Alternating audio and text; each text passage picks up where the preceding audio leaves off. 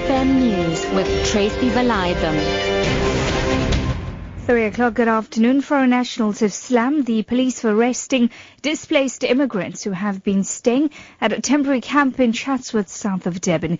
Police have arrested about 140 people, including 80 children, who were sleeping in the open after they refused to move from the Chatsworth camp.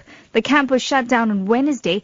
Daniel Dumia is the spokesperson of the displaced foreign nationals. He says they'll be seeking legal advice. These were not criminals, and I don't see the reason why for them to be arrested.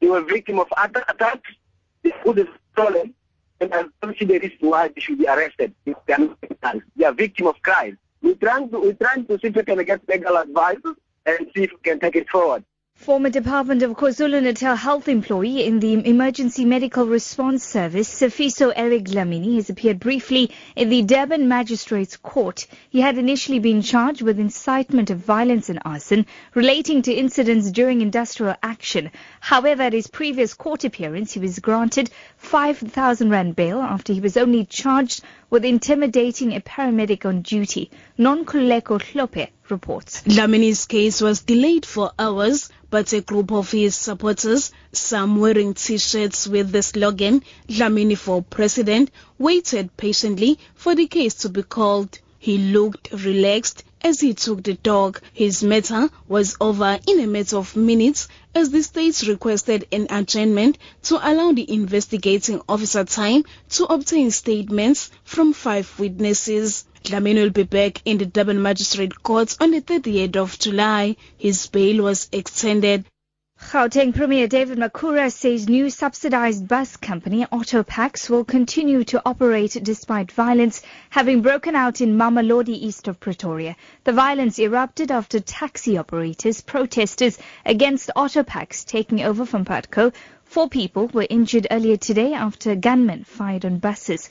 Makhura says taxi violence will not stop Autopax from operating. We are not going to be forced by taxi operators who resort to violence to pull out Autopax. So Autopax is going to continue to operate here. As the community leaders we met here indicated to us that that's something that the community really supports. Gauteng has become the first provincial government to adjudicate its banking tender in public. The bid adjudication committee met at the legislature today and recommended a preferred bank to manage the province's 90 billion rand central banking services tender.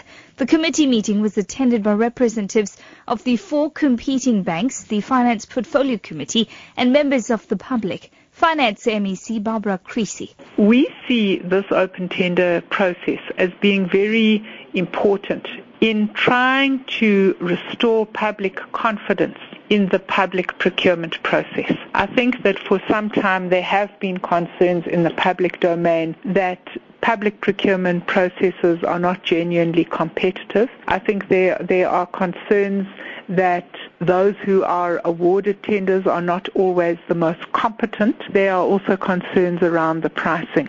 And finally, to wrap up this afternoon, punters and horse racing enthusiasts have received last-minute advice from a panel of horse racing specialists about which thoroughbred would most likely win the coveted Durban July horse racing event tomorrow. Hundreds of people gathered at a betting parlour in Durban for a last chance to examine the top choices before placing last bets. Morgan Shandu, who oversees gambling at the venue, explains. Few punters will bet on anti-post, which is, like a month or 3 weeks before the race.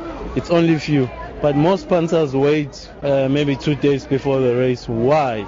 I'll make an example. If the horse is paying 20 rand and that horse starts dropping the price, maybe from 20 rand to 16 rand, up to 10 rand, even to 5 rand, that shows that there's a lot of money on that horse. So the punters will go for that horse. So punters wait for the money to go to that horse. Your top story this hour: foreign nationals have slammed the police for arresting displaced immigrants who have been staying at a temporary camp in Chatsworth, south of Durban. For Lotus FM News, I'm Tracy Valaydham. I'll be back with more news at 4.